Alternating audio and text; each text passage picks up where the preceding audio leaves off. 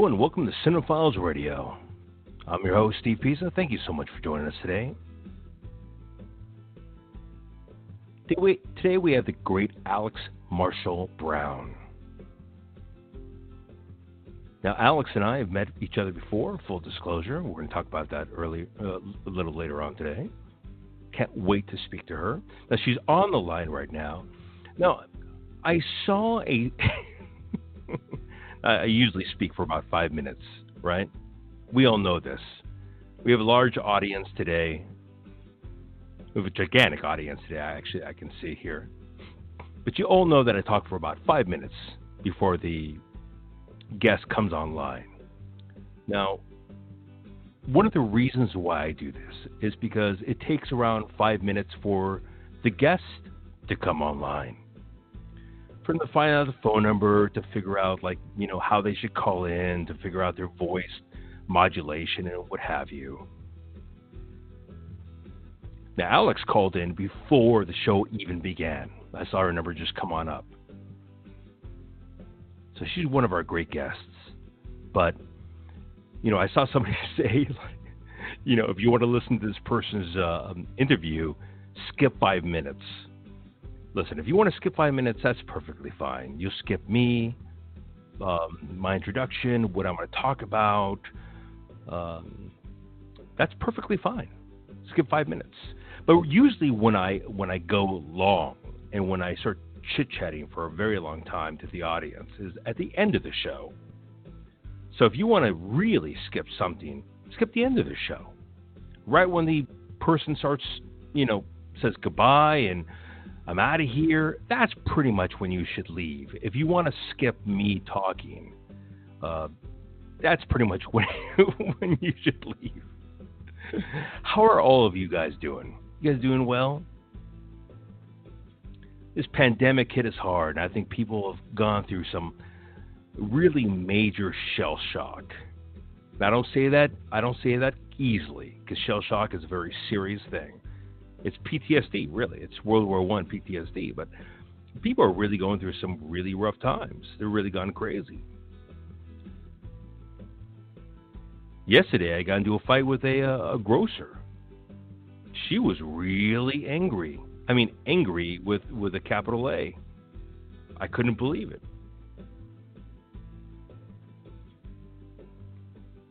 I didn't know what to do. But, everybody has their breaking point, I mean, you don't think your wife has a breaking point, your girlfriend has a breaking point. Everybody in the world has their breaking point. So I would say to all of you, just, take it easy, relax, chill out, ride this thing out, And a lot of you understand that you would make great astronauts. You wouldn't make great astronauts because if you were in some kind of ship out there and you had this attitude, you would flip out. You would flip out, man, and open up that door and try to get out to the first Walmart. I'm telling you right now, if you can't handle this amount of time, I understand. I'm not trying to make fun of the economic ties and the political ties of this entire thing, but if you cannot handle 2 months of your own time being inside, you certainly should not be an astronaut. All right. Alex Marshall Brown, let's bring her in here. Let's give her a little bit of a clap track. Hold on. Let's let the clap track come in. There you go.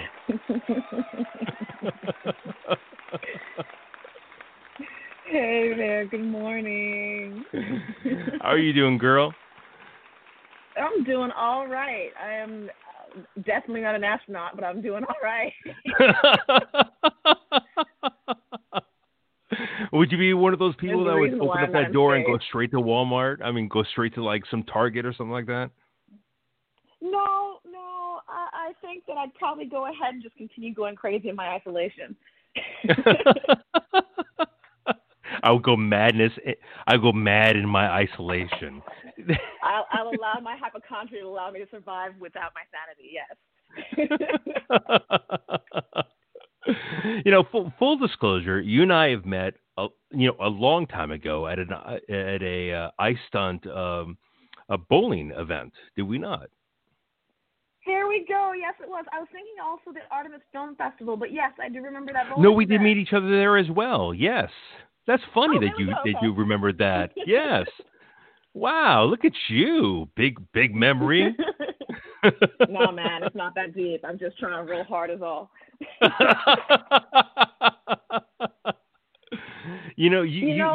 part of the beauty of this pandemic is that you have the time to go ahead and carve through your memories and wonder what's real and what's not. That's what this time has offered me. Is that what it is? Yeah.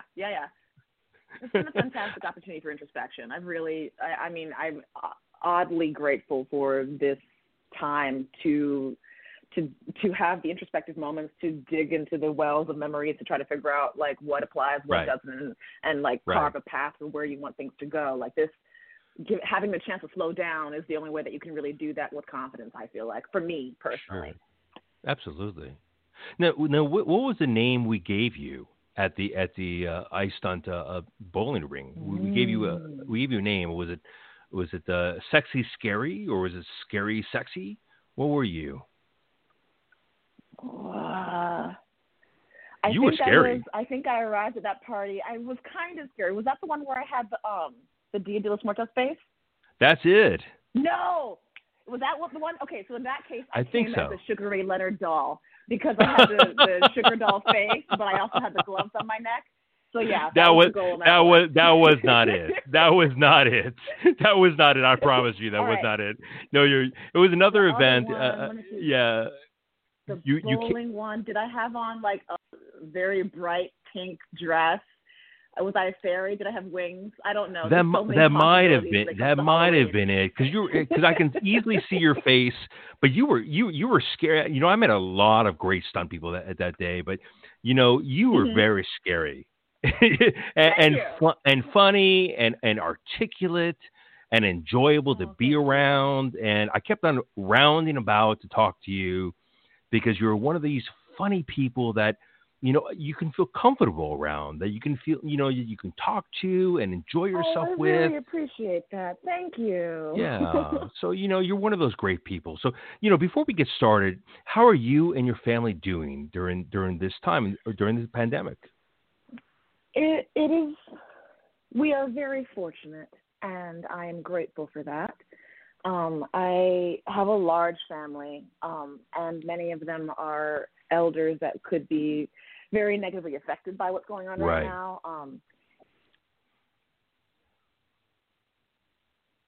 And uncles who are all listening and staying indoors, and I reach out to them weekly, just checking in on seeing how they're doing. And so gratefully they're doing well. And on my mom's side, I have a couple of ER physicians that are working very hard and cobbling their sanity together as best as they can, and building their own routines and meditations to weather the storm of what we're living through. And so I've been trying to offer my support as best as I can. I've been making the phone calls or sending care packages or trying to get some 3D masks printed. I'm just trying to be involved in the least obtrusive way possible. I don't want to assume anything, but there is a large disparity between African Americans in America and the Anglo population. Are you finding that to be the same kind of situation that you're worried about with your family as well? I have gone through several rage spirals about it. Okay. I would love to hear. I would love to hear about it. It is. Yeah, I've gone through several rage spirals about it. There's a rage, and it's hard to describe. It's even here now, this too, even through centuries of oppression, and even through trying to weather the civil rights movement, and even trying to go ahead and get an education and be a functioning member of society, and trying to build yourself up above where you are. Even here now too, in an event where everyone is suffering, our suffering is even more magnified. There is a rage there that I have a hard time quelling. Did you see that big thing about black men who didn't want to wear masks because they kept on being arrested for being masks, like the two guys in Walmart. That was the first thing many black friends of mine who would say and complain about, saying that I don't know that I'm going to be able to live through this because they want me to wear a mask, and that's going to be the first time that they shouldn't trust me. And right. That is a very psychologically fucked up place to exist in when you know that your own health is involved. Well, you can't even survive, jogging. People around you feel comfortable. Right. You can't even survive going, running down Georgia, much less, wearing a mask and what have you. Imagine if you wore a mask. I mean, he would have been shot 3 times instead of 2. So, I've gone through odd moments of trying to reclaim that also, where I actively wear a mask. I wear the most perceivably threatening mask imaginable, and I try to just be as cute as possible as I wear it to try to minimize the preconceived notion. Yeah, no, I try to make sure that I am as approachable and as kind as possible. You can only see my eyes, but I'm clearly making an active effort to make you feel okay, so that hopefully I can change their minds when they confront somebody else who is also wearing the mask and not having as good a day as I am in that moment. I mean, you're extremely cute. I mean, that is so. I mean, you're very cute. That is so sad to think about that you have to make yourself cuter. No, I am also really lucky that I live in a liberal bubble where people are more willing to have their minds changed by that situation. Sure. Right. And so, that gives me a bit more confidence and willingness to do that. But I will freely admit that had I been living in other parts of the country, I just would stay indoors always. Wow. I want our listeners to listen to that and remember that, because that is horrifying, and that shouldn't happen. And I think a lot of our the people that are listening to us, a lot of our honorees that are listening to us right now would agree.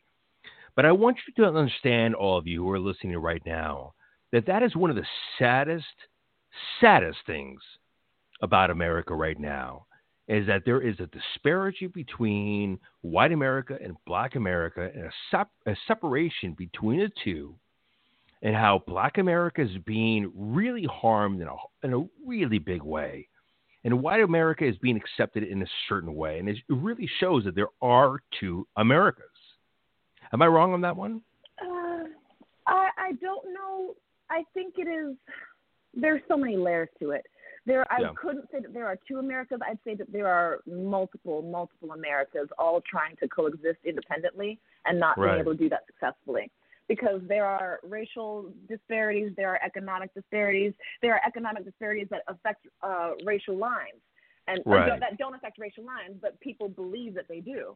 And so, I think ultimately we have an economics problem that is marred and confused by a history of a racial problem, when really there is no racial problem except for the lies that people tell themselves. Right. I agree with you. So, now that we've, pretty much isolated a quarter of my audience here and made them feel bad. No. So the thing is that in no way do I ever advocate for white guilt.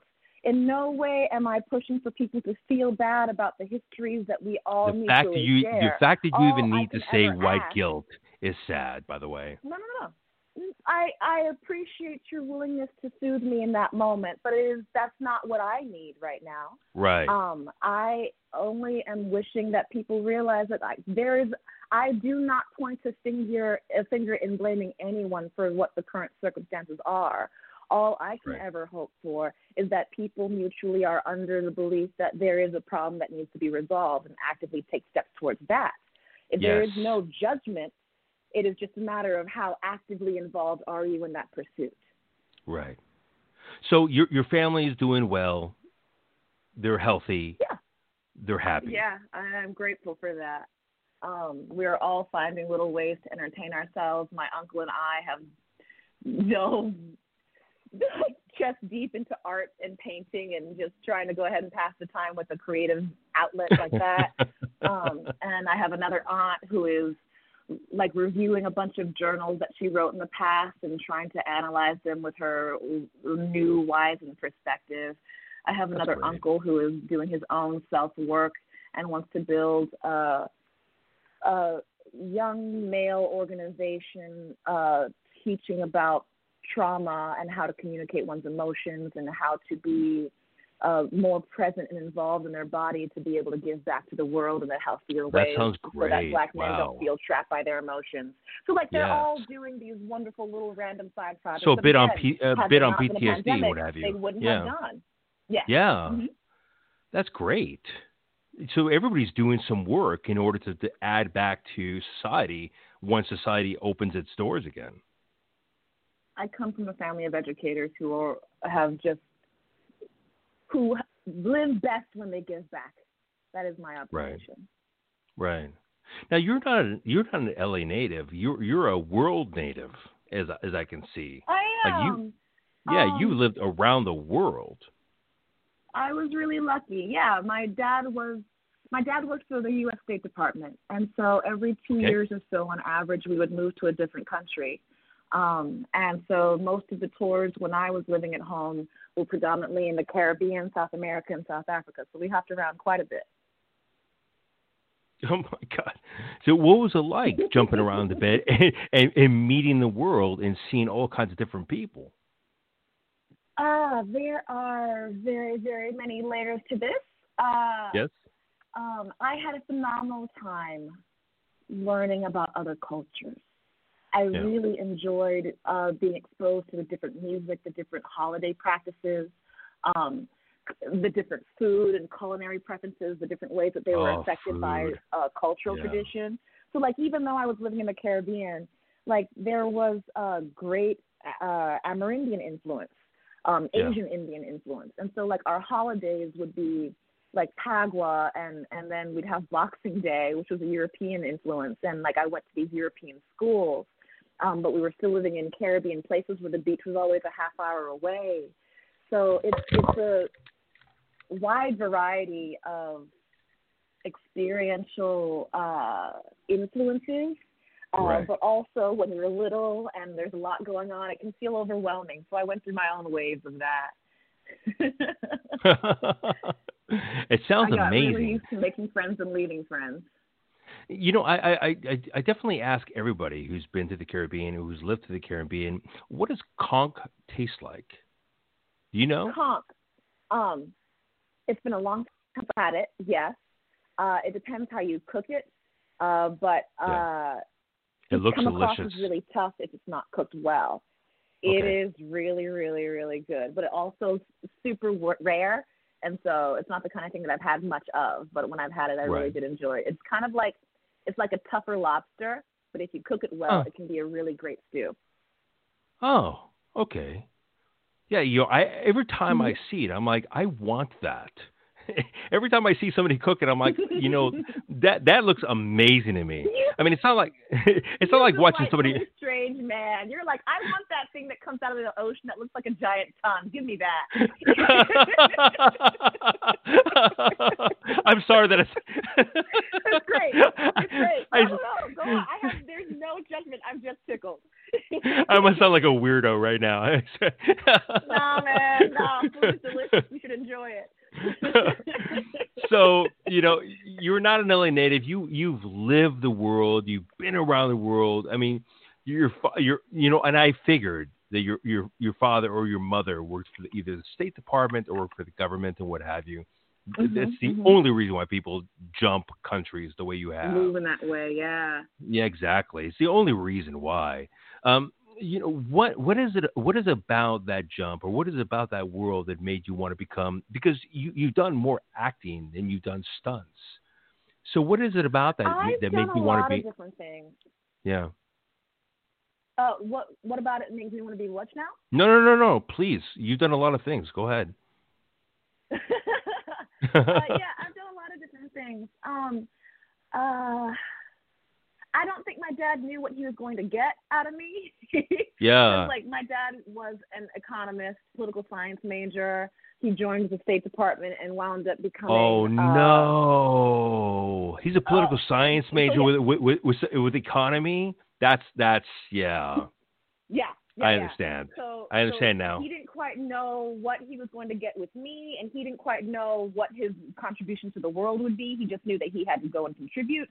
And he wound up doing a whole lot of things, becoming like the charge d'affaires to the American Embassy, which is like one step below ambassador for many different countries. And so he did very well, but like the artist child that he had, he didn't quite know how to foster. He just knew that he needed to try something, right? Right. Right. And so I went to boarding school in North Carolina for high school. And so I was a 4-year boarder there, just trying to figure out where my place was. But he had been grooming me for so long to be an academic. So I pretty much had like a PhD awareness of philosophy and various other things by the time I got to school. And so there was a lot of things that I was also just trying to sort through in my own. I have a fair amount of trauma in my own personal history. You know, if I could pause you for just 1 second, you are exactly the way I remember you, by the way. Oh, thank you. You're exactly the way I remember you. This is why you and I talked. Good. You and I talked for like an hour on the bowling strip, and everybody's like, "Hurry up and bowl." But you are a very interesting human. You are a very interesting human being, and you have no qualms about it. About talking about what's important, talking about like your life and what have you. And I'm incredible, and my audience is incredibly interested in you. I'm sorry, continue, please. Thank you. Oh, I appreciate it.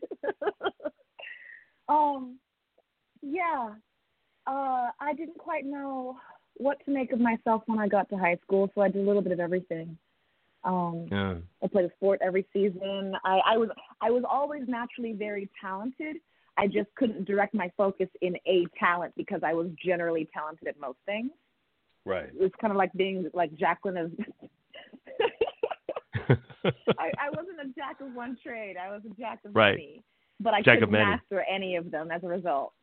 Right. So I was always just like putzing around with like, oh, I like to do this now, and then I like to do this now, and I like to do that. And so like acting was just one of the many things that I happened to land on. It just so happened that acting caught me right in time for college when I had to pick a major. That's what happened. It was time to pick a major, and I had just found acting. So I was like, okay, maybe this for a while. How did you find acting? How did it come to your being? So so it started before that. While I was still living abroad, we had gone to Carnival in Trinidad. And at Carnival at Trinidad, it is a beautiful set where people dress up in these huge costumes and they dance down the street. It was they dance down the street and they're playing all this music and they're sharing their food and their beverages, and people are just getting day drunk and having the best of times. And their children get drunk. Well, children don't get drunk with them, but their children are sharing in the festivities with them. Well, there is no alcohol limit in their country, by the way, so I'm pretty sure the kids are getting drunk as well. But please continue on. Everyone is clearly supported and loved. It is not a dangerous environment. It is just nothing but celebration. Right. And so me, being the little child hoarder that I was at the time, was like, look at all these costumes that people are throwing away. I need this in my life. So I gathered a bunch of costumes and took them with me to the next country we went to, which was Lesotho, South Africa. And in Lesotho, my school was doing a production of Alice in Wonderland. And this was my first introduction to the theater department. I was not involved in the show at the time. I had literally just been wandering by and heard that they were in need of costumes for the card soldiers. So I had to negotiate. I was like, okay, guys, so listen up. I have these one-of-a-kind Trinidadian festival costumes that I think would make great breastplates and, like, loincloth kind of things for your soldiers if you want. But you got to give me a place in the show.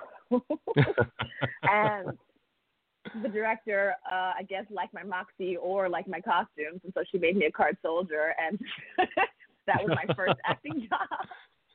I like the way you said moxie, which is a Yiddish word, by the way. That's fantastic. Yeah. So you wanted to go into acting, and so what did you do to pursue that? Finished that when I got to high school. I was involved in the production, but there weren't many roles for me. So I would help out in other capacities, doing stage management or recording, doing videography, or just be involved in the theater department. But by the time I got to college, I didn't know what acting was by the time I got to college fully.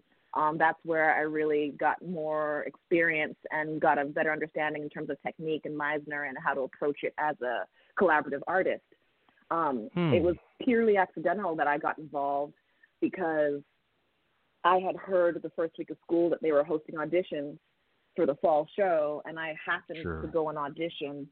And when I went to audition, I didn't know what a contemporary monologue was, so I did a monologue, a Shakespeare monologue that I had done for a competition in high school, which was King Claudius.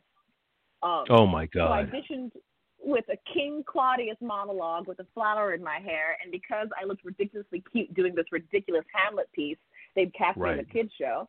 So that was my first college production. That makes sense about you. But yeah.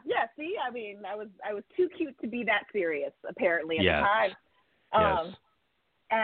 But that was the transition in people noticing that I seemed okay at it. And then they recommended that I get into an Acting One program and audition for the BFA program, and then I was one of 12 people to be accepted into the BFA program. So the BFA program is huge. Yeah, the acting sort of picked me once I got to college. It was just the thing that I was paying attention to at the time. Yeah. Wow. Well, that's fantastic. Did you have any aspirations after that about what acting you wanted to do and where you wanted to aspire to be? The only things I knew is that I had a strong aversion to politics. And that might just be because I had, at that point, felt like I had enough of it. I knew that politics there was a lot of BS involved. Right. Well, your father being a political science major and also being in economics, that is all you need to know about, the kind of brain that you have. Yeah. I mean, you understand. I mean, I am a political animal, so I love politics. So it drives me nuts. And I don't talk about it on my radio show ever.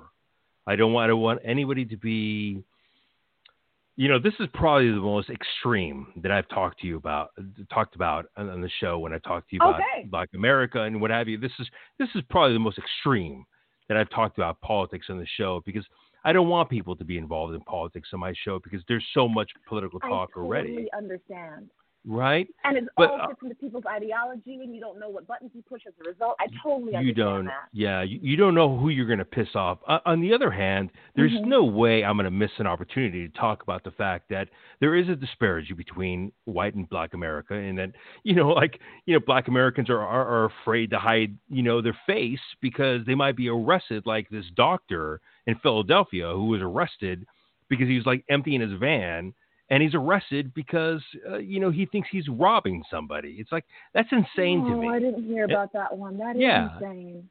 That's insane. And that's political, and then, when you watch, yesterday about Michigan, when they were involved for that. There are exactly motives about that. And there's absolutely a separation of state right now. And that shouldn't be so. And somebody who understands politics like yourself understands how there should not be a separation, especially since, Black women in America have really, really, really voted the most in America. They've made presidents. Yes, they have. Yes, they have. Yes, they have.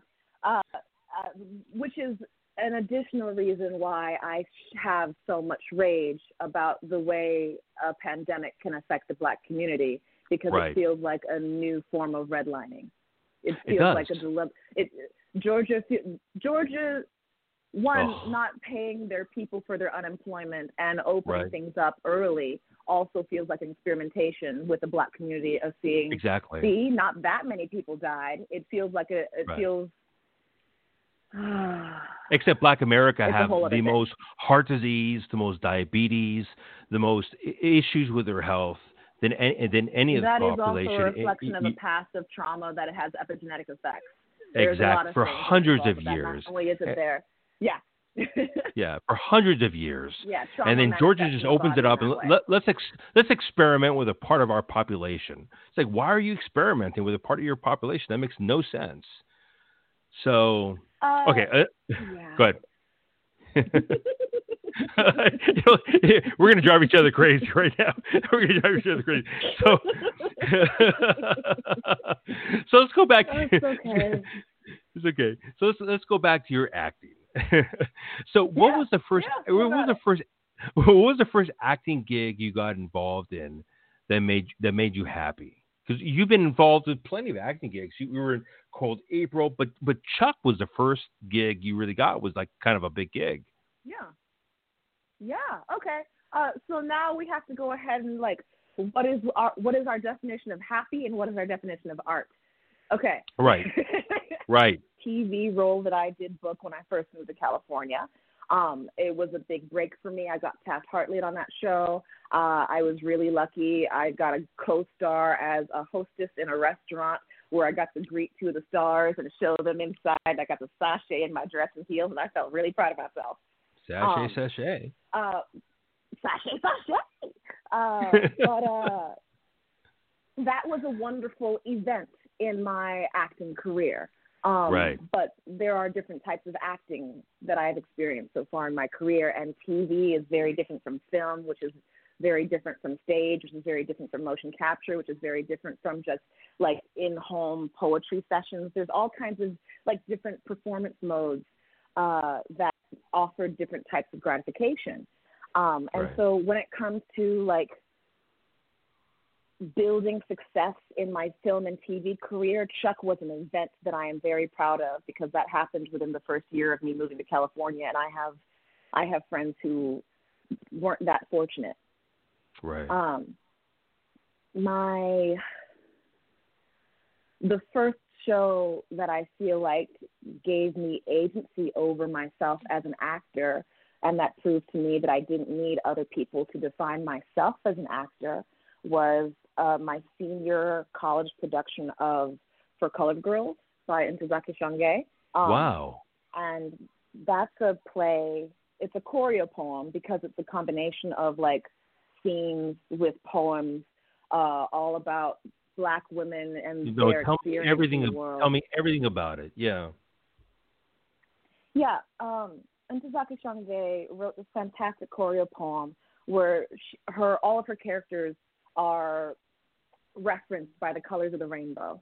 So there's Lady in Blue, Lady in Purple, Lady in Yellow, Lady in Green, and I was Lady in Red. And each of them express a different side of Black womanhood.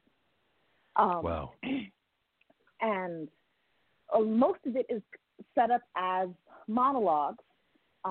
There were some scenes interspersed or some poems that had lines going back and forth between characters. But because it was so monologue heavy and because Lady in Red had the bulk of the lines, it just gave me a reason to really buckle down and carve out the type of actor that I wanted to be. And I told myself that I wanted to be able to own the stage and I wanted to be able to feel comfortable and daring and vulnerable up there by myself. And I wanted to be able to take ownership of all the different characters that I was shifting and morphing into. And so it was the first where I wasn't relying on a director to tell me what to do. It was the first time where I was kind of I'm making a decision for where this is going to go, and I have to take steps to execute. Wow. That's a lot of control. Really eye-opening for me. Yeah, it was empowering. Wow.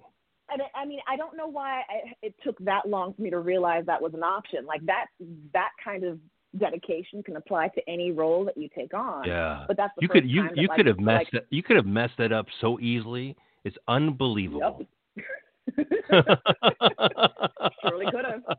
Yeah. So for performance-wise, theater there's a different type of gratification. You have the immediate response of an audience to give you feedback in terms of what you did that did and did not land. You have like the pre-performance jitters to keep you focused. You have your own little rituals that go into that. And like there's just different rituals to adapt to film and TV, but stage has a special place in my heart. Right. What was the question? No, we were just asking. We were just talking about your years over there in film, and then you started talking about this filming over here, your high school years or your college years about this one screenplay. Yeah, okay. Yeah, go ahead. So yeah, film is different. Film is a different kind of thrill. Film, there's a larger production value, so automatically you feel as though you're part of something special in that way. Sure. And like the stakes feel higher as a result, working on any kind of large production TV show or film. But you don't have the same kind of collaborative several months preparation phase that you have for theater. So it definitely does feel as though film and TV is there's a different type of professionality that is needed, where you not only show up knowing your lines, but you show up with a broad expectation and understanding of this is what the director needs from me in this scene. Let me ask these questions in advance. Let me make sure that I am available and accessible so that they're not ever looking for me. Can I eat when we're scheduled to eat, or do I need to not? Do I need to have an empty stomach to get through the scene that we're about to do? Sure. Yes. There's all kinds of little micro planning things that you need to do, prepping for film and TV that seem innocuous, but like for each person is specific and very important. Let me see. Let me ask you a question. Have you seen Octavia Spencer's what was her film that she just did on Netflix? She did Self-Made. Have you seen that yet? Self-Made. I have not seen that yet. I've heard good things though, but I haven't seen it. That's my thing about Netflix, is that it keeps on rotating films. Self-Made was based on the richest black woman in American history before any other woman beforehand. And she self-made a hair product that revolutionized hair product for black women, and it has some incredible actors in it. It feels like Baz Luhrmann directed a part of it. Okay. It was so strange and so delightful, but Octavia Spencer is amazing, and I've been talking about it on my show. I'm telling you. I've been talking about it on my radio show for literally about like 5 months now, about Self-Made and Octavia Spencer. But I'm always surprised when nobody's ever watched it before. But please watch that show. I think you'll really love that show. It's a great fun show, and she is magic. She is magic. Okay. She definitely makes you feel something great. Now, you went on to acting from that point on. And you went into Hollywood. Stunts was not your major thing, but I do want to talk about one film that you did, which is based on one of my favorite directors in the entire world, which is The Hateful Eight. Now, what was that filming like? Because I was actually at the filming that you're at in Durango. I don't know if you were at Durango, but I was in Durango filming with Quentin Tarantino at that time. What was your experience like? No, I didn't travel up for there. I was that was actually a moment where we were catching scenes locally. Production is fascinating. Okay. That was actually the first feature film that I ever worked on.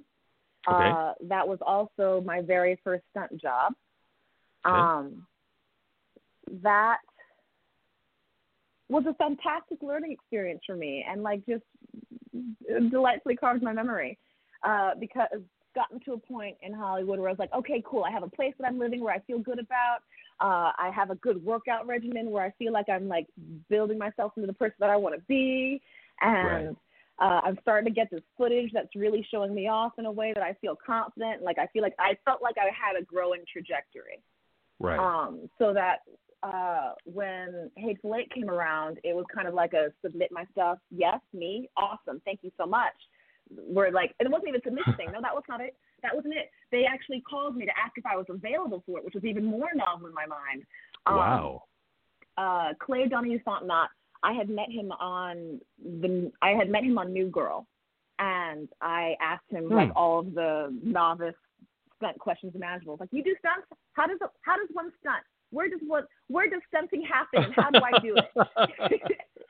And he was very patient and tolerant as I went through my line of questioning, and wound up calling me about 8 months later asking if I wanted to be involved. He said, like, yeah, you seem to be the right build and the right height and seem to have the right attitude to do all right in this business if you want to do it. So you want to be a part of Hateful Eight? And that was the launching off point for me, which was awesome. Wow, that's taking a huge chance. He's a gigantic director. It was a gigantic film.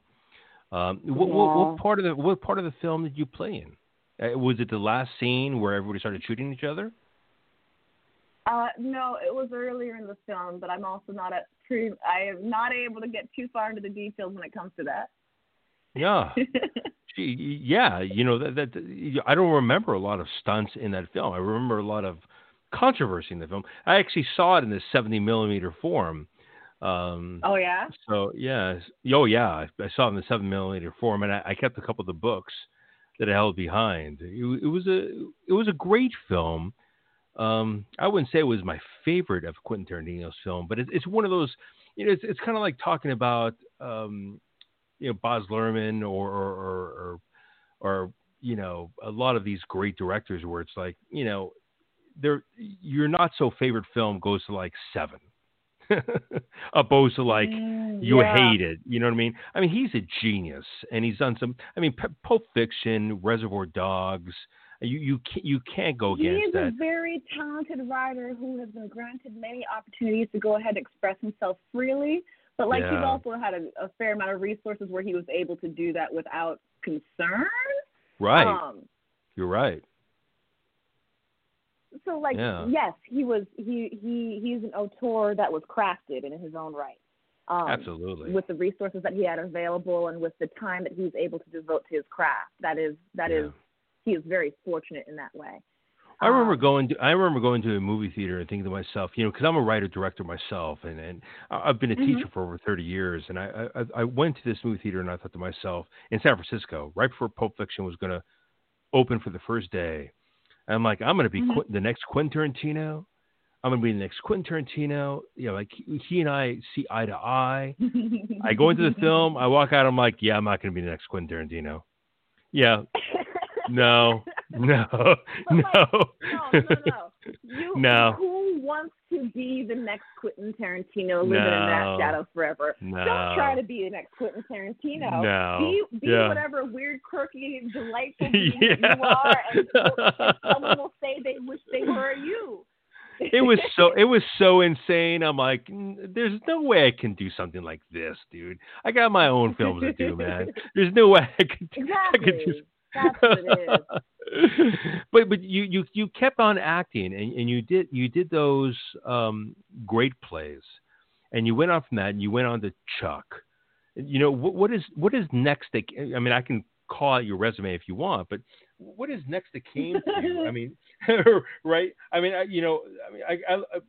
the one thing that I look at right here, or like gang related, or Big Ideas, which I saw. What did you think about Big Ideas? Big Ideas, that was actually that was an educational platform where they were teaching for different textbooks, math, science skills. So that was a really great opportunity, honestly. That was my first major hosting gig. It's on YouTube. While also, it was a big hosting gig where I also was learning a lot about science, and I was learning a lot about math and science. They were teaching in a way that was not familiar to how I had learned it. So it felt like I was in school all over again each night as I was getting ready for work the next day. Right. And so that was also happening during a time in my life. Oh, wow. Okay. So a lot was happening when I did Big Ideas. Tell us. I was showing up on set with my skin peeling because I was having fevers overnight, because we later found out that I was allergic to the antibiotics that I was taking. and going through kidney failure. So that was one element of Big Ideas that I was trying to think past. But that was also occurring within a couple of weeks after my mom had passed away. And so that was another element of me just trying to finish going to work. So your mother passed away, you're going through kidney failure, and your skin is peeling away. Anything else you want to add to that grocery list? I'm looking really cute. I have no doubt you're really cute. I have no doubt about that at all. Showing up to work. I'm trying to be as bubbly as possible. And golly, all I need is a nap. What in the world happened to your kidney? So nothing specifically happened to my kidney except that I was taking antibiotics. Right. So that's when we found out that I was allergic to the sulfur in the antibiotics, and so my kidneys weren't handling it very well. But like the actual thing that caused me to be on antibiotics was innocuous comparatively. I don't even remember what that was. It was just the aftermath. Like a cold or some baloney like that, yeah. Some spider bite, something. I don't know. Yeah. That's horrifying. But like, that's horrifying. There's a lot of. I was very fortunate to be living. I was living with friends of mine at the time where one of them was home and able to take me to the hospital because I was babbling to myself and clearly just delirious in my fever. And so he took me to the hospital. We tried to figure out what was wrong. We realized that it was the antibiotics at that point. But yeah, medicine's scary when you don't understand what's happening. Sure. Are you one of those people that are like, my mother just passed away, I'm just going to keep on working? I think for me, it wasn't a matter of my mother passed away, I need to find something to do. There's always been a driven survival mentality where I'm telling myself if I don't do the next job that becomes available, then I don't know when the next one will come. So I need to go ahead and take this opportunity for what it is and ride it till the wheels fall off. Wow. And so I had been throwing that energy into the universe up until the point when my mom passed away. So at this point, I was still reaping the benefits of all of that energy. Yeah, I understand. Then my mom died. I did the same thing. My father died, and I started teaching like 2 days later, and it literally drove me mad. I'll be honest with you, it drove me mad because I looked around me and I'm like, you guys are a bunch of strangers. Well, what happened was that I looked around people and I'm like, you guys are a bunch of strangers, and I don't even know you, and it started freaking me out that way, where it's like I don't know anybody. And people started reaching out to me, and they're like, "I'm so sorry," and I'm like, "I don't know you." And people don't know how to soothe when you're confronted with a tragedy like that. They don't know how to They do not. I don't blame them. I mean, God bless them. I don't blame them. We don't have social structures that help people know how to navigate that circumstance. We treat death like it's a taboo thing that we don't talk about. You said it right, exactly. So I don't blame them at all, but I didn't know how to handle that situation where it's like, I got to keep on going. I got to keep on working. I got to keep on moving. This is what my father would want for me. And when I looked around, I'm like, wow, you guys are just a bunch of strangers, man. Like, I don't even know what I'm curious. So do you have siblings, or are you an only child? No, I had two older brothers, but by the time they were each 18 years old, they moved on, got married, and had families. So by the time you grew up like an only. Exactly, and I was a latchkey child as well. So they just moved on with their lives. So when I was 24 and my father died, I was by myself, and I had to call them. And I had to call them to let them know our dad's dead. And they're acting like the heroes, like I'll be there the next day. It's like, yeah, you weren't there when he died, though. It's like it's a completely different experience. You're gonna be here afterwards, bro. So it's really testifying to the most extreme experience you can possibly have.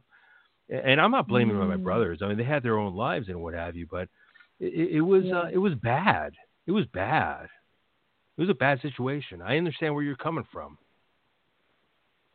Yeah, you just kind of like buckle down and realize these are the things that still need to happen. You manage Are it as best are as you you an only can, knowing child? that no one else can do it.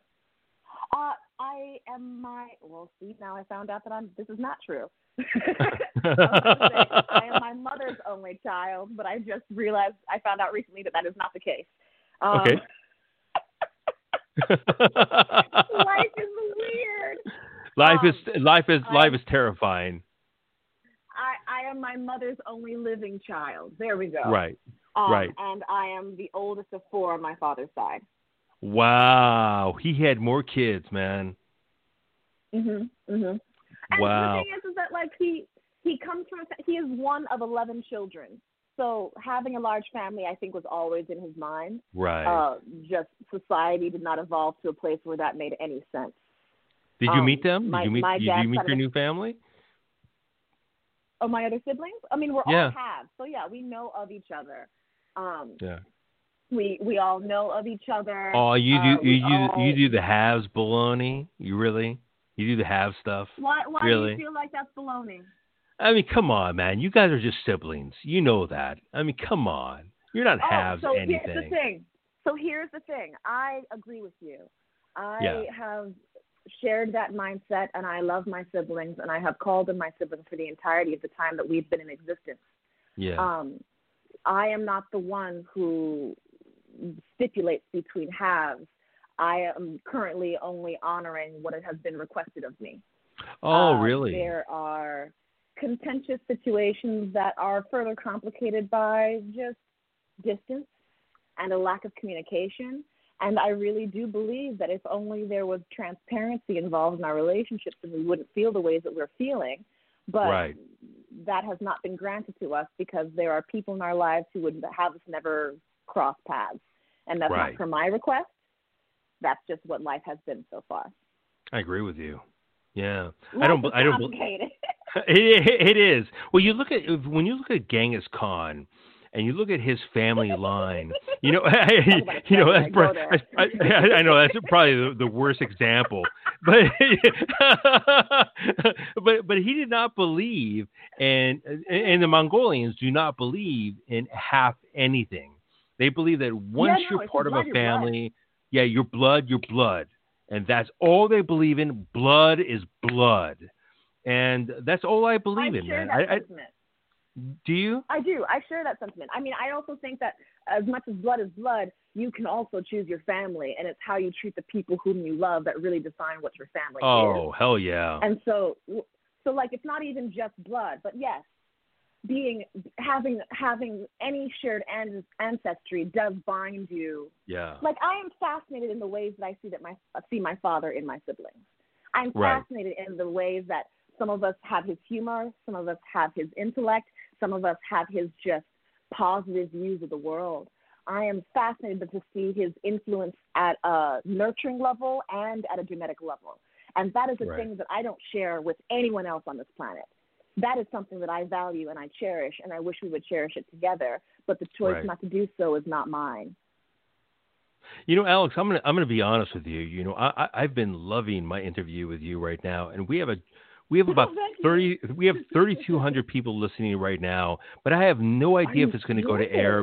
Yes, we have 3,200 people listening to us right now. But I'll be honest with you, I'm a little frightened whether I want to post this and let it go live, because I don't know if I sound like an idiot. I don't know if I sound like I'm crossing barriers or crossing borders that I should shut my mouth on. I haven't gotten that impression personally. No. Okay, so I don't know at all, because right now I'm really just talking from my brain. About that. Was that? Say it again. I don't get the impression that you've said anything inappropriate or unkind or discourteous. That is not my experience so far in this interview. So, like, I am an open book in most cases. I don't mind talking about things. Yeah, I'm just speaking from my own brain, and I can tell that I'm actually not cautioning myself, and I'm not pushing myself back. You know what I mean? I'm not pausing myself. I'm talking about Black American, what have you. It's like, that you probably should shut your mouth. But but here's my question about that. I think it is. I understand the concern about not wanting to alienate any of your listenership. That is important. Right. But also, in my experience, there is not anything that you have said about Black America that should cause Black America to be offended. And as a member of Black America, I'm also of the impression that we live in a time and an age where, especially during a pandemic, helping each other is very helpful, is very useful, is very kind. And I advocate for kind and courteous behavior. And if being an ally and being someone who is trustworthy is a thing that you are willing to be, then I support that. Yeah. It breaks my heart. And any chance I get to talk about it where, you know, somebody has an open ear for, you know, I will listen to, you know, I will talk that way. You know, when I see certain disparacies, they go separate ways, like people killed in their own apartment, you know, being a paramedic and what have you. That bothers me. And Breonna, the great Breonna, who was living on her own, shot 8 times. And by the way, this guy shot back at the cops with a no-knock subpoena going in there. You know, he shot back thinking that they were being robbed. And now this guy's in prison, you know, going on a murder trial, and she's dead. Yeah. And she was working for 2 different hospitals. You know, and I'm thinking to myself, this would never happen with a white family. In their own home. And you know, there was by the way, the guy that they were looking for was already picked up. Was already in custody, exactly. They're already in custody, man. It's like, you know, if you just did like a one phone call, you would have figured out that what guy was in custody. You didn't need a no-knock policy, man. It didn't make any sense to me whatsoever. And it shows a disparity. It shows a real separation in America. And it really bothers me because I took political science and criminal studies in college. And we always study this stuff. And it bothers me a great deal. But, you know, we were talking about that, and I'm thinking to myself, I probably should just shut my mouth. I probably should just shut up, dude. I question your desire to shush up because I see you not wanting to offend, but I hear nothing offensive about the opinions you're sharing. If anyone does find offense with it, I would be very curious to understand them better, and I hope that they're willing to share their view about it. But I don't think that you sharing your view on it has caused me, as a member of Black America, to have any offense. And I've only encouraged that, you know, we look out for one another. We have to look out for one another as Americans in this time right now during a pandemic when there is absolutely a disparity between different cultures. There's an absolute difference in the way we're all being treated. And we have to watch out for each other because when the world opens up again, do we want to be better people or do we want to be worse people? And I've said this 1,000 times before to my audience. Do you want to be better people or do you want to be worse people? And if you don't want to listen to these things, if you don't want to acknowledge these things, you'll be worse people. By the way, the only way for evil to exist is for good people to stand by and do nothing and watch it happen. Yeah, exactly. Yeah. So I want my entire audience to understand that right now. You know, that's where I come from right now, where I cannot stand evil going by and nobody doing anything. And I understand that I don't get involved in politics and what have you in this entire stream, but you know, I've leaked it in. I've leaked it in 1,000 times before. By the way, a bad separate talk about. Yeah. Let's talk about Modern Family. Okay. Segue. Modern Family is a huge show. We love Modern Family. We want Modern Family to keep on going. Like, and it's not obviously. It's the last year going on, but. Right, it's gone. But what was it like being on a show that was so beloved? You know, when you get to work on a show that has been in production for that long, you are in the service of the beast that they have created. And that's a great way. Yeah. Yeah, no, like there's comfort in that also. Like not only do you have to like step up to the quality that they've built for themselves, but it also is very clear of how you contribute to the whole. Right. because it was just clearly just a well-oiled clock. Right. So I didn't have any problems in terms of information coming onto production. There's only ever the it's the self-pressure. It's what you put yourself through in terms of, this is the caliber of the show that I'm working on. I need to go ahead and show my best face. I need to go ahead and make sure that I am ready before I get there. Right. And so like that's just the self-torture that I put myself through. But once I was on set, it was wonderful. Everyone was so nice. Everyone was so nice, and it showed me also that like you can be a part of a star cast, and you can be part of a star cast and not have a perfect day, but if you're working with people who care about you, they will help you get through it. That was something that I was always so worried and concerned about, that I thought that you would always ever get fired if you weren't able to deliver.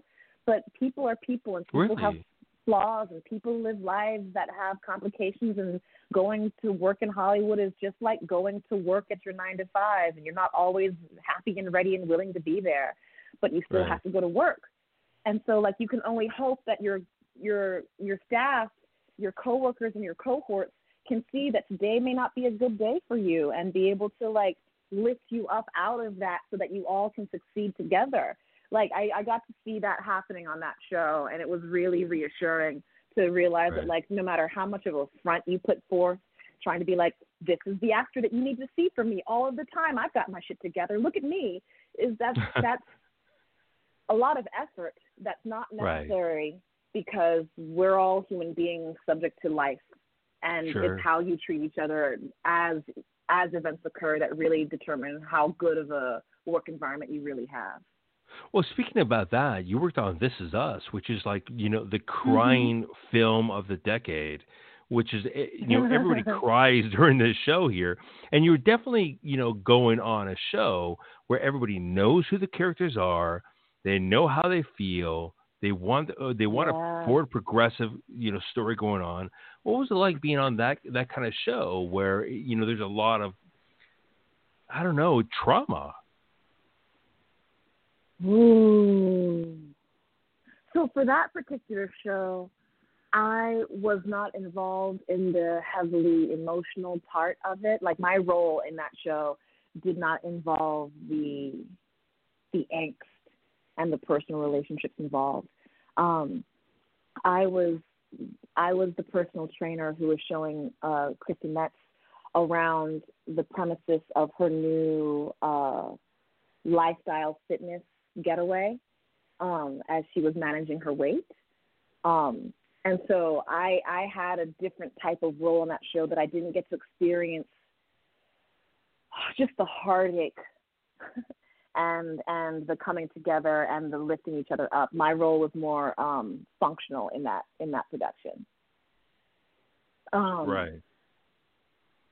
And that is part of the interesting contribution to TV and film, is that you can be hired to come in and serve a role and not fully understand how your role fits in the larger piece, in the larger production, because everything is so segmented. Whereas in a play, like you're there for the whole rehearsal, you see the beginning, middle, and the end of it, you know the arc of the piece because you've witnessed it in rehearsals over and over and over again. In TV and film, there are actors who never meet each other and don't realize they're in the same production until they see it released on Netflix. Right. So it's a different type of collaboration. So you have a different role in that capacity.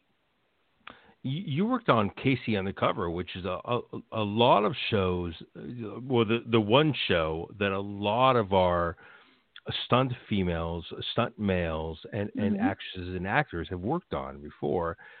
I'm afraid to, I'm always afraid to say that I love this show. I really enjoy this show. I probably should never admit that. But, what was it like? I don't know, because maybe I'm just too old to watch that damn show. No, man, you are not too old. There are people older than you working on that show. You're perfectly fine. Watch what you want to watch. It's like, damn, what am I watching this show for? But I really love for that the show. Entertainment value, for the family qualities, for the friendships that are forged in strife, all of those reasons. Well, I'll tell you, Zendaya is actually in and going to be in Dune. Dune, which is one of my favorite movies in the planet Earth, one of my favorite books on the planet Earth. Okay, so wait. So like, Frank, yes, Dune is a fantastic book. Yeah. It is. I'm a sci-fi person. I enjoyed it. The spice. Oh, you want to fight, don't you, great. huh? Oh, I see this. No, I don't want to fight. What I'm saying is that why are we doing another Dune when we already have the Sting production? And really, that was indicative. That was reason enough not to go on. I'll tell you why. I'll tell you why. Because it wasn't widely accepted. It wasn't widely understood. I remember working in the movie theaters when the movie came out. They passed out books, which, by the way, I never got a chance to get a hand on. They passed out books to the customers to explain what was happening in Atreides, what was happening in this, what was happening in that. That sounds like a lot to watch a movie. No, seriously, right? And I would stand outside the theater and I would explain to them what happened in the movie. Now, you got to, I'll be honest with you, you got to be an idiot not to understand what happened in that movie. I mean, you can at least watch it twice. And by the way, can I tell you this much? I was able to do the scene of what's his name? I worked with, I can't even remember what his name is. He did all the films, like he was the lead actor. He did all those films, and I was working on Brady Bunch, the second film. I was a location manager. He was smoking a cigar, and he's a lead actor of the film. And I said, "You can't smoke a cigar out here, sir." He goes, "Okay, well, I'll smoke a cigar outside if you smoke one with me." I'm like, "Okay." So we go outside and we smoke a cigar. Let me look up his name real fast because I feel like a jerk right now. Okay. No, it happens sometimes. You know, not that you're being a jerk, but that sometimes you forget names. Yeah, I got Dune this 2020. Okay, we all get it. So let me see. Dune. Oh my God! There's. Can you believe there's that many Dunes going on here? Yeah, that's what I'm saying. Why are there more Dunes? That's my only issue. I know. I should. That's my primary issue. I should just do this. I should do Twin Peaks. I'll find them there. Oh. I'll find them there. Actor that was in Dune. Yeah. So audience. Audience. David Lynch was the director of Dune. You know that one. And Kyle MacLachlan. There you go. So here. Oh, okay. So Kyle MacLachlan and Kyle MacLachlan calling right now. Let me give him a phone number here, Kyle MacLachlan. So Kyle MacLachlan, my phone number is 515-602-9609. You were smoking a cigar inside the Brady Bunch house in Malibu, right connected to Zuma Beach. And I told you that you cannot smoke that cigar inside. You said, you can smoke the cigar outside if I smoked one with you, and I did. And Kyle MacLachlan, asked me, I told him, I'm like, you're a big hero of mine. Like, I love your films. I love your movies. He goes, really? Really? What movie do you love? Like almost questioning me. And I go, well, Dune. Like, do you mean it? Right, exactly. Like, do you really love me? I'm like, Dune. He goes, Dune. Pulling Dune out of the ether for him must have been really great. He goes, Dune. Who loves Dune? And I'm like, would you like me to do a line? He's like, I would love it if you did a line. And I put my finger next to my nose, and I'm like, Father, the sleeper has awoken. And he just started clapping for me.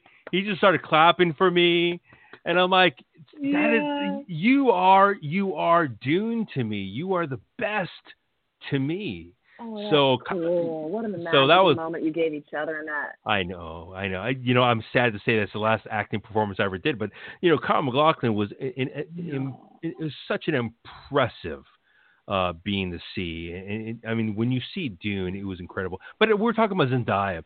Zendaya is actually playing Chani. Chani in so she's playing Chani in the new Dune. So I can't wait to see her in that. But we were talking about Casey Undercover. So you keep on getting me off target. You're no wonder you keep on getting me off target.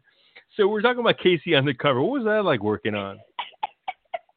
Wow, you are my Achilles heel. You know that? No. I just like to have a conversation. That's all. We can go anywhere you want to go. Casey Undercover. Yeah. We went from Dune to this to me doing the line to Casey Undercover. All right. Don't forget Kyle. Kyle MacLachlan was totally in there. Kyle MacLachlan. And I did that line. And I'm telling you, I did that line perfectly. I didn't do it because I have a microphone next to my face, and I don't want to sound like an idiot. But I seriously put everything I had into it. The reason why is that you never know when you'll meet these people ever again. You'll never meet these people right. again. I mean, come on, let's be honest. You'll never meet these people ever again. So it's like, I might Kyle MacLachlan might call in the next 10 minutes. You have no idea. I don't have any idea, but I gave everything I had into that title right there, and that is one of the greatest films I've ever seen in my life. And I'm glad Zendaya is part of that film. So one of the reasons why I saw Casey Undercover was because Zendaya was a star in that show. She's a great star. Mm-hmm. Yeah. So what was it like working on that? A fantastically talented young artist who still has a great understanding of where she wants her career to go, of what she is capable of, and she has a fantastic work ethic. So everything that she has earned so far is completely and utterly deserved, and I am very proud watching her grow and evolve in her creative career. I had a great time on that show. I worked stunts for them, doubling for a couple of episodes, and that was also fairly early on in my stunt career, so that I was still like learning the ropes, trying to figure out how I can contribute and what my place was in this industry, if there was a place at all.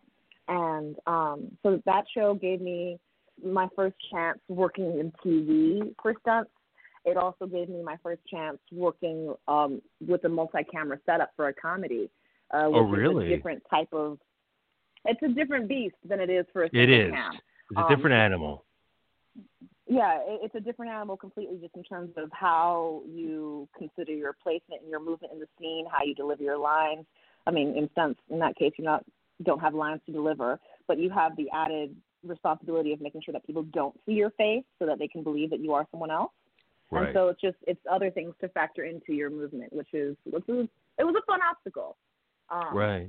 But definitely, like every job I've had, it feels like there's a major thing that I'm trying to learn from it, that it was a new thing that I hadn't confronted before, which is part of what I find very fascinating about being in the arts in general, that like no two jobs is ever the same.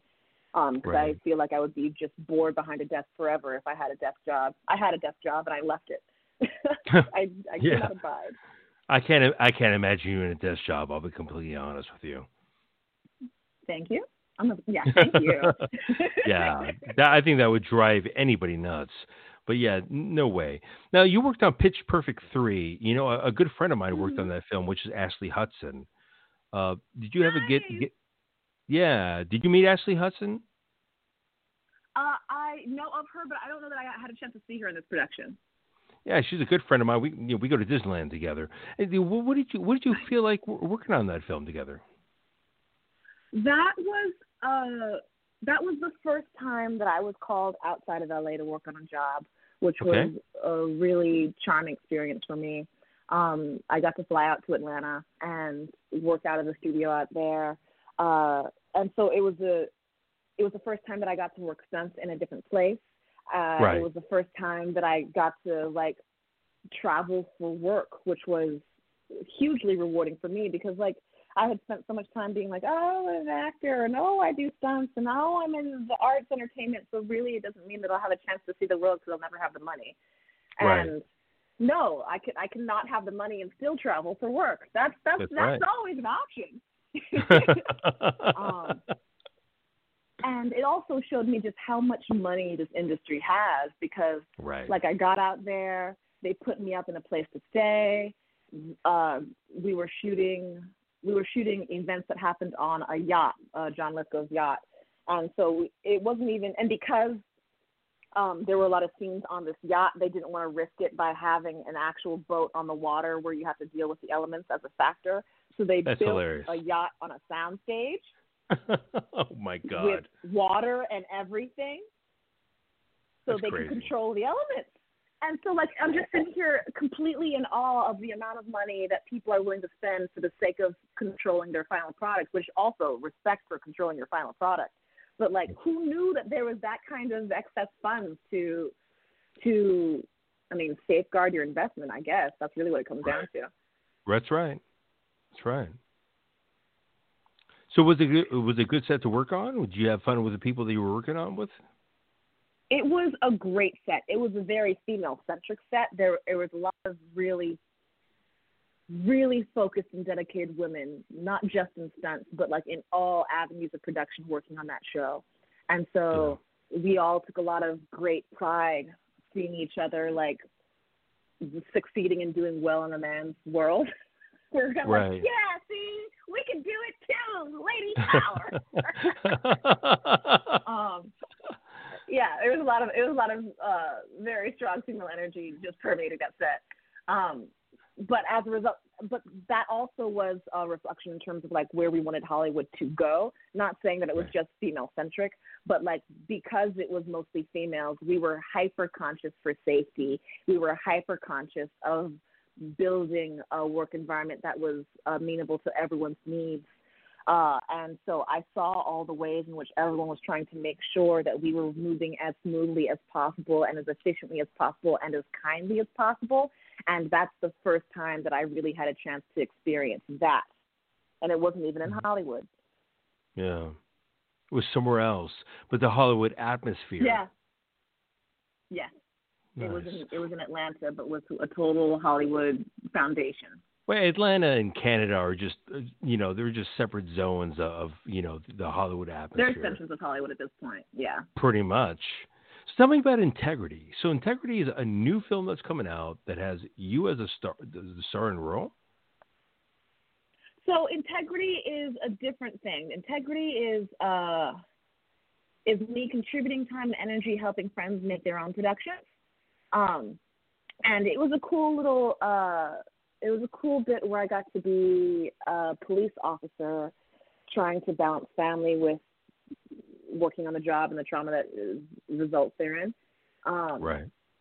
And so it was a really interesting opportunity of being able to flex, like, where my casting is moving to. Am I still playing the young, cute anything, or can I have, like, legitimately serve as a law enforcement officer believably? And do I pull off the being a mother of this precocious 10-year-old well? Where am I fitting in my casting lately? And so that was a role where I really got to push that boundary for myself and see how I fit. Nice. Yeah. What is the story about? Thank you for that little reminder. Yeah. Huh? What is the story about? Integrity is balancing all of the life responsibilities of like work on the job and parenting at home, right, while still managing tragedy. And in this character's case, her partner had been killed on her watch, and so she's battling a lot of the guilt for not being the partner that she would have wanted in that case, and for letting down not only her partner but her partner's family, and the guilt and responsibility and grief of all of that, while still balancing the demands of life and parenting. Right. Right. That makes sense. I'm looking forward to that. What are you looking forward to in the future of your filmmaking? Obviously, it's been cutting short because of this whole pandemic and what have you. This is a very strange time to be a creator and an artist. It is, but I've always seen you as a foregoing, force of industry. So what are you looking forward to in the future? I am in a phase of reinvention currently. Okay. And so that is still a question that's, a question that is up in the air, but expectantly so in my mind, where Right. I don't feel the pressure of trying to define of where it is that I'm going and what I have to become. I am trying to reframe my life as more of the journey rather than the destination. So I don't quite know where my interests will land me, but I do know Right. that my interests currently are starting to segue away from ground and pound and hitting the dirt as much with the stunts that I've been doing. And I've been getting Right. a lot more visually stimulated by art and drawing and painting and directing and having a chance to have an influence that isn't necessarily performative or in front of the camera. Right. So my interest lately has been a lot more in terms of like, okay, I've been helping out with productions over at a few universities doing fight direction and building choreography for their shows. And so I felt wonderful gratification in teaching these students like how to find their bodies in performance and how I can convey my needs in a creative way that they can access, success, access. What a strange word. One of those. It's one of those you got. I think you got one of the three. What a strange word. You say a word too many times and suddenly it loses all meaning. I know. It sounds like orange all of a sudden. Or, yeah, orange. Or, yeah, just like that. But, yeah, I got into NYU on an art degree that I just never really tested the boundaries of. So now I'm coming back to my art and painting and trying to figure out what things I can create with my hands more so than you get like to what NYU with a you get to NYU with a scholarship? I got in. I didn't go because going to New York on an art degree sounds ridiculous. But then going to NYU and spending $40,000 a year on an art degree sounds even more ludicrous. Even more ridiculous. Yeah. Yeah. So I didn't go, but I got in. You are an intriguing human being. You know, I picked the right person when I first met you. You are really an intriguing human being. You first of all, you're full of light. You're full of energy. You're not light on your opinion, and I do love them. You're you know you're that way. You're not light on your opinion. You're not light on your opinion, but you're a great human being, and I one of the scary things about you is that you're fun to talk to, and I don't know if that's right for radio, because you might say something that's not right. And I really modulate in the way that I talk and the way I talk about things. I think this is probably the scariest show I've done so far, and I'm definitely going to listen back on this show and make sure that I'm talking right. Absolutely. Okay. Yeah, I don't want to say to know whether this goes to air or not. I'd be really curious to know why you chose what you chose to do. Well, you told me that everything I said today was correct, and that you as a female, you concur that what I said today was correct. So I'm taking that as if I may massage that just a little bit, I am not necessarily saying that everything that was said is correct, because I do acknowledge that we've had a conversation that has been rife with opinions, and opinions don't necessarily dictate facts. You're right. But I will say that the opinions that you have expressed today have not been offensive to me. And if it were to be offensive to others, I'd be curious to know why. But I do not think that people as a whole should take offense to what has been said, personally. Yeah, I'm definitely listening to this radio show again. I'm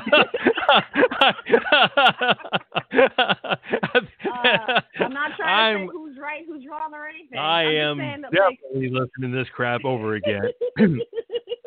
Wow. Yeah. The last thing I want to do is offend somebody, but I felt very strongly about what I was talking about. You and I were talking about something that were very, very forthright conversations, and quite honestly, it is a scary thing to be honest and vulnerable and direct. It is. Even if I shut this down, I'm not going to change my opinion. My opinion is the way it is. Ooh, That's mm-hmm. yeah, that's the way I feel. I'm sorry I'm sorry if you're offended by that, but that's just the way I feel. I feel the same way. Yeah, and we talked about things that were very kind of, abstract and maybe out of the realm of conversation of acting, but it was in the conversation of who we are as people and what we think of as human beings. And I think that's really important to talk about. So let me ask you a question. What are you looking forward to? Like I said before, what are you looking forward to in your future? You said art. You said you're looking forward. Now, what I heard was directing. That's mm-hmm. kind of what I heard. So you're looking forward to directing? Directing is something that people have been pushing me towards for the entirety of my creative career, and I haven't. I wonder really why. I haven't had the bandwidth for it personally. It is a great deal of responsibility managing something in that way, and I have been taking so much energy trying to figure myself out that I didn't want to be responsible for the success or failure of others. And as a director, I think as the leader of production, you take the good and the bad for the final product. And I wanted to be able to do that well in the name of everyone that was involved. And sure. I finally feel like I may be at a place where I'm able to do that to my standards. Right. Yeah, I think I'm finally getting to that place. To where you want it to be. Yeah, or at least be the type of director that I want to be, the type of director that I would want to work for. Do you feel like your family is proud of you, of what you've done, who you are?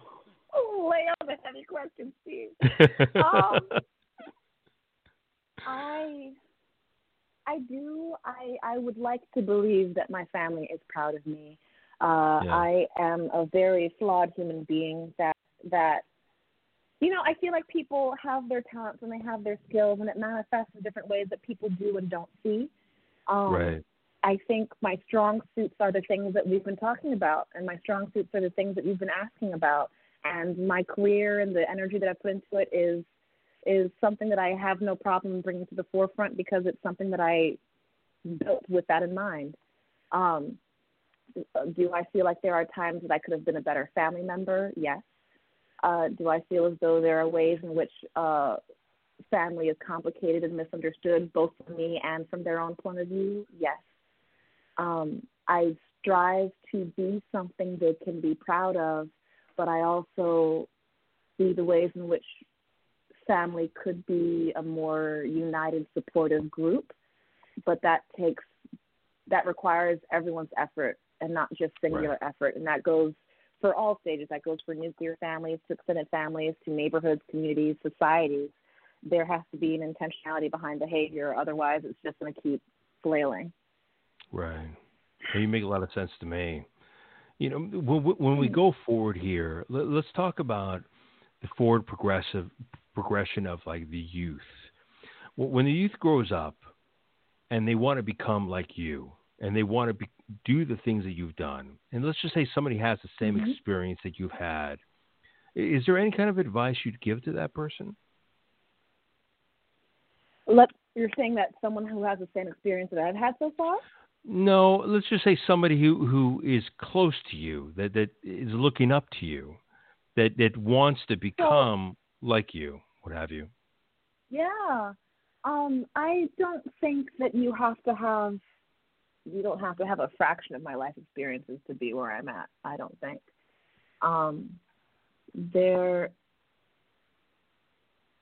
No matter who you meet in the world, no matter what event or venue you are attending, I mean, we've just proved it. There's always going to be someone there who has something to teach you or who has some novel experience to share. And like, we haven't really seen each other since a bowling event years ago, and here we are. That's right. And the thing that I wish that I had understood better, that I think I knew at the time, but didn't know how to. You can know a thing and not know how to live it, Right.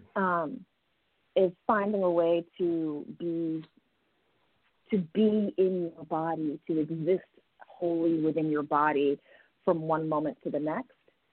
I think culturally living in the rat race. We all get so caught up in the analytical of, okay, so this is what my day is going to be, and this is what my 5-year plan is going to be, and this is when I'm going to get groceries, and this is when all of this needs to happen for me to be the person that I dream of being, without realizing that, like, nah, like, life is literally, like, where are you existing at this present moment? And how can you make this very present moment the best moment that it can be? And if you practice that game repeatedly, then all of the memories are good, present, lived-in moments that you don't have a reason to forget. And I have succeeded at that and failed at that repeatedly. And so I'm always trying to get back to the baseline of what am I experiencing in the now, so that I am not ruled by whatever fear exists in my mind, you know? You know, there's something incredible about you when I first met you, and we just proved to the audience what is incredible about you now. You know, you're very earnest, honest, and really an explosive individual that speaks her mind. Oh my gosh! And makes people feel, you know, whole when they listen when they listen to you. And I'm very grateful for you being on our radio show today. You know, tell us, how can we get in touch with you? How can we watch everything about Alex? Thank you so much for asking and sharing that with me. I really do appreciate that. My name is Alex Marshall Brown.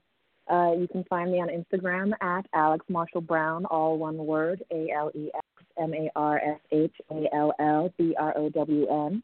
You can also find me at alexmarshallbrown.com on my website. You can go ahead and shoot me an email there and learn a little bit about what I've gotten into. And yeah, those are the main ways to connect with me. Just because I'm a visual person, I gravitate more towards Instagram than Twitter. That's my deal. I couldn't wait to have you on the radio show. You know, Alex Marshall Brown. You know, when I first. Yeah, tis you. When I first met you, you were quite an explosive personality. You know, no hidden facts, no hidden agendas. Thank you. I think I called you crazy sexy. Is what I called you.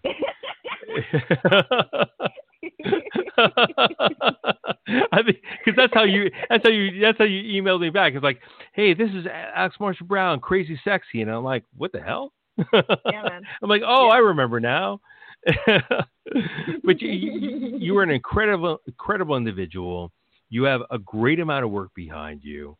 We cannot wait to see what you accomplish next, what you get through next, and what barriers you just smash through the wall like it's paper mache. You know, you're an incredible human being, and we're blessed to have you on the show.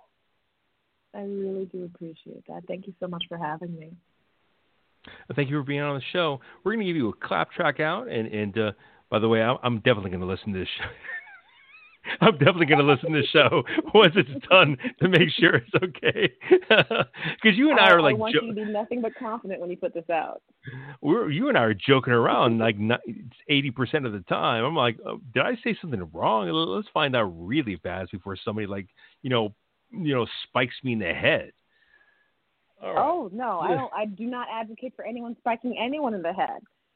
So, to any listeners who are interested in doing that, I do not support that behavior. Much less me. I mean, please, God, the only thing I'm doing is... Much less your host. Much less the host of the show. We got a lot of people listening right now. By the way, I'm looking at the lines right now. Everybody loves you, and everybody loves what you have to say. And they can't wait to see what you have next. The most common thing I'm seeing right now is they can't wait to see what you have next because you have such a sparkling personality. You don't hesitate to speak. You're not one of those people that are hesitant before you're progressive in the way that you talk about your family, the way you talk about your career, and the way that you talk about your future. So that's what they're so happy about. So thank you for helping out my audience, and thank you for talking to me. I appreciate it. I appreciate you. Thank you so much for having me on the show and for sharing the feel good vibes and being so wonderful and such a kind and generous host. Hey, girl, you're wonderful. I'm going to give you a clap track out. Here you go. I'm going to dance the whole way out, too. Yeah. You're awesome. I can't wait to see what you come up next. It's going to be awesome. Bye, girl. All righty, man. Thank you. Take care. Now, she is amazing. Now, I honestly don't know if this show is going to go to air because I need to go back and listen to what I just said. I know what I just said, but I want to make sure it's not insanely offensive to anybody. But I had a great time. She's a great person, is she not? I chose her because when I met her at the Ice Stunt Bowling event, which I meant a lot of our stunt people, she was an incredible personality. She was fun, articulate, flirty. I mean, you know, in a kind way, in a nice way, not in a weird way, but in a nice way.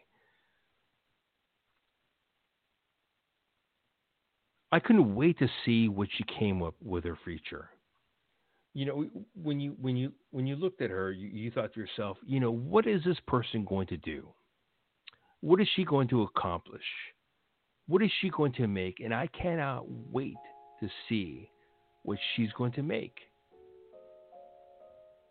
We had her on the show today, and she told you the absolute truth of her being. So sincere, so kind, so generous.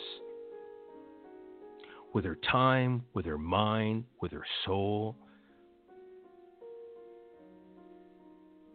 Alex, we are grateful for having you on. We're blessed to have a person like yourself on the show. Somebody who tells us how it is, how you feel, how you really feel. Not the political justice, the general political propaganda of how it's like to work. You told us what you felt and how you feel. We were impressed. We were happy. You always generate a glow amongst other people.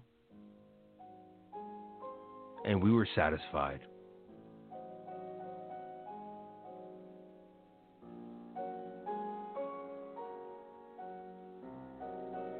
That was Alex Marshall Brown, world traveler, actress, stunt woman, all around great human being. We love her. We can't wait to have her on the show again when she starts directing.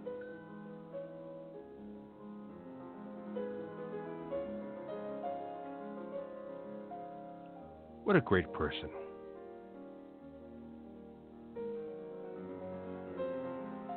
We talked about a lot of touchy subjects. I understand that.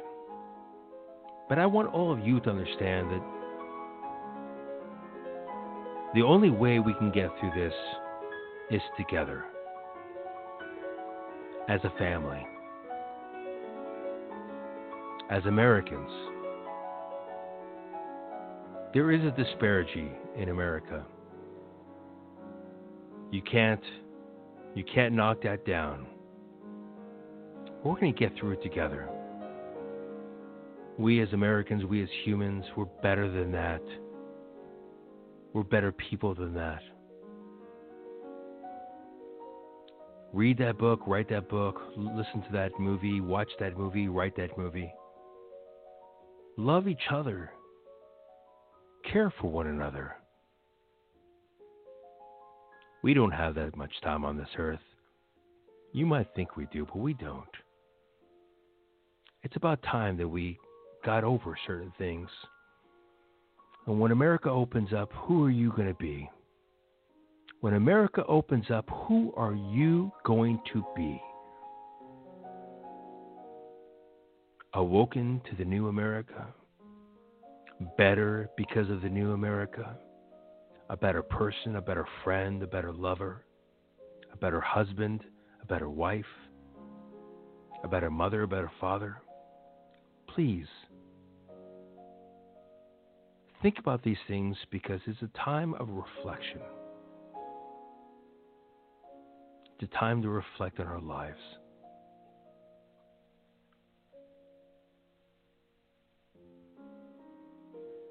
I really appreciate this time with you. I love you all.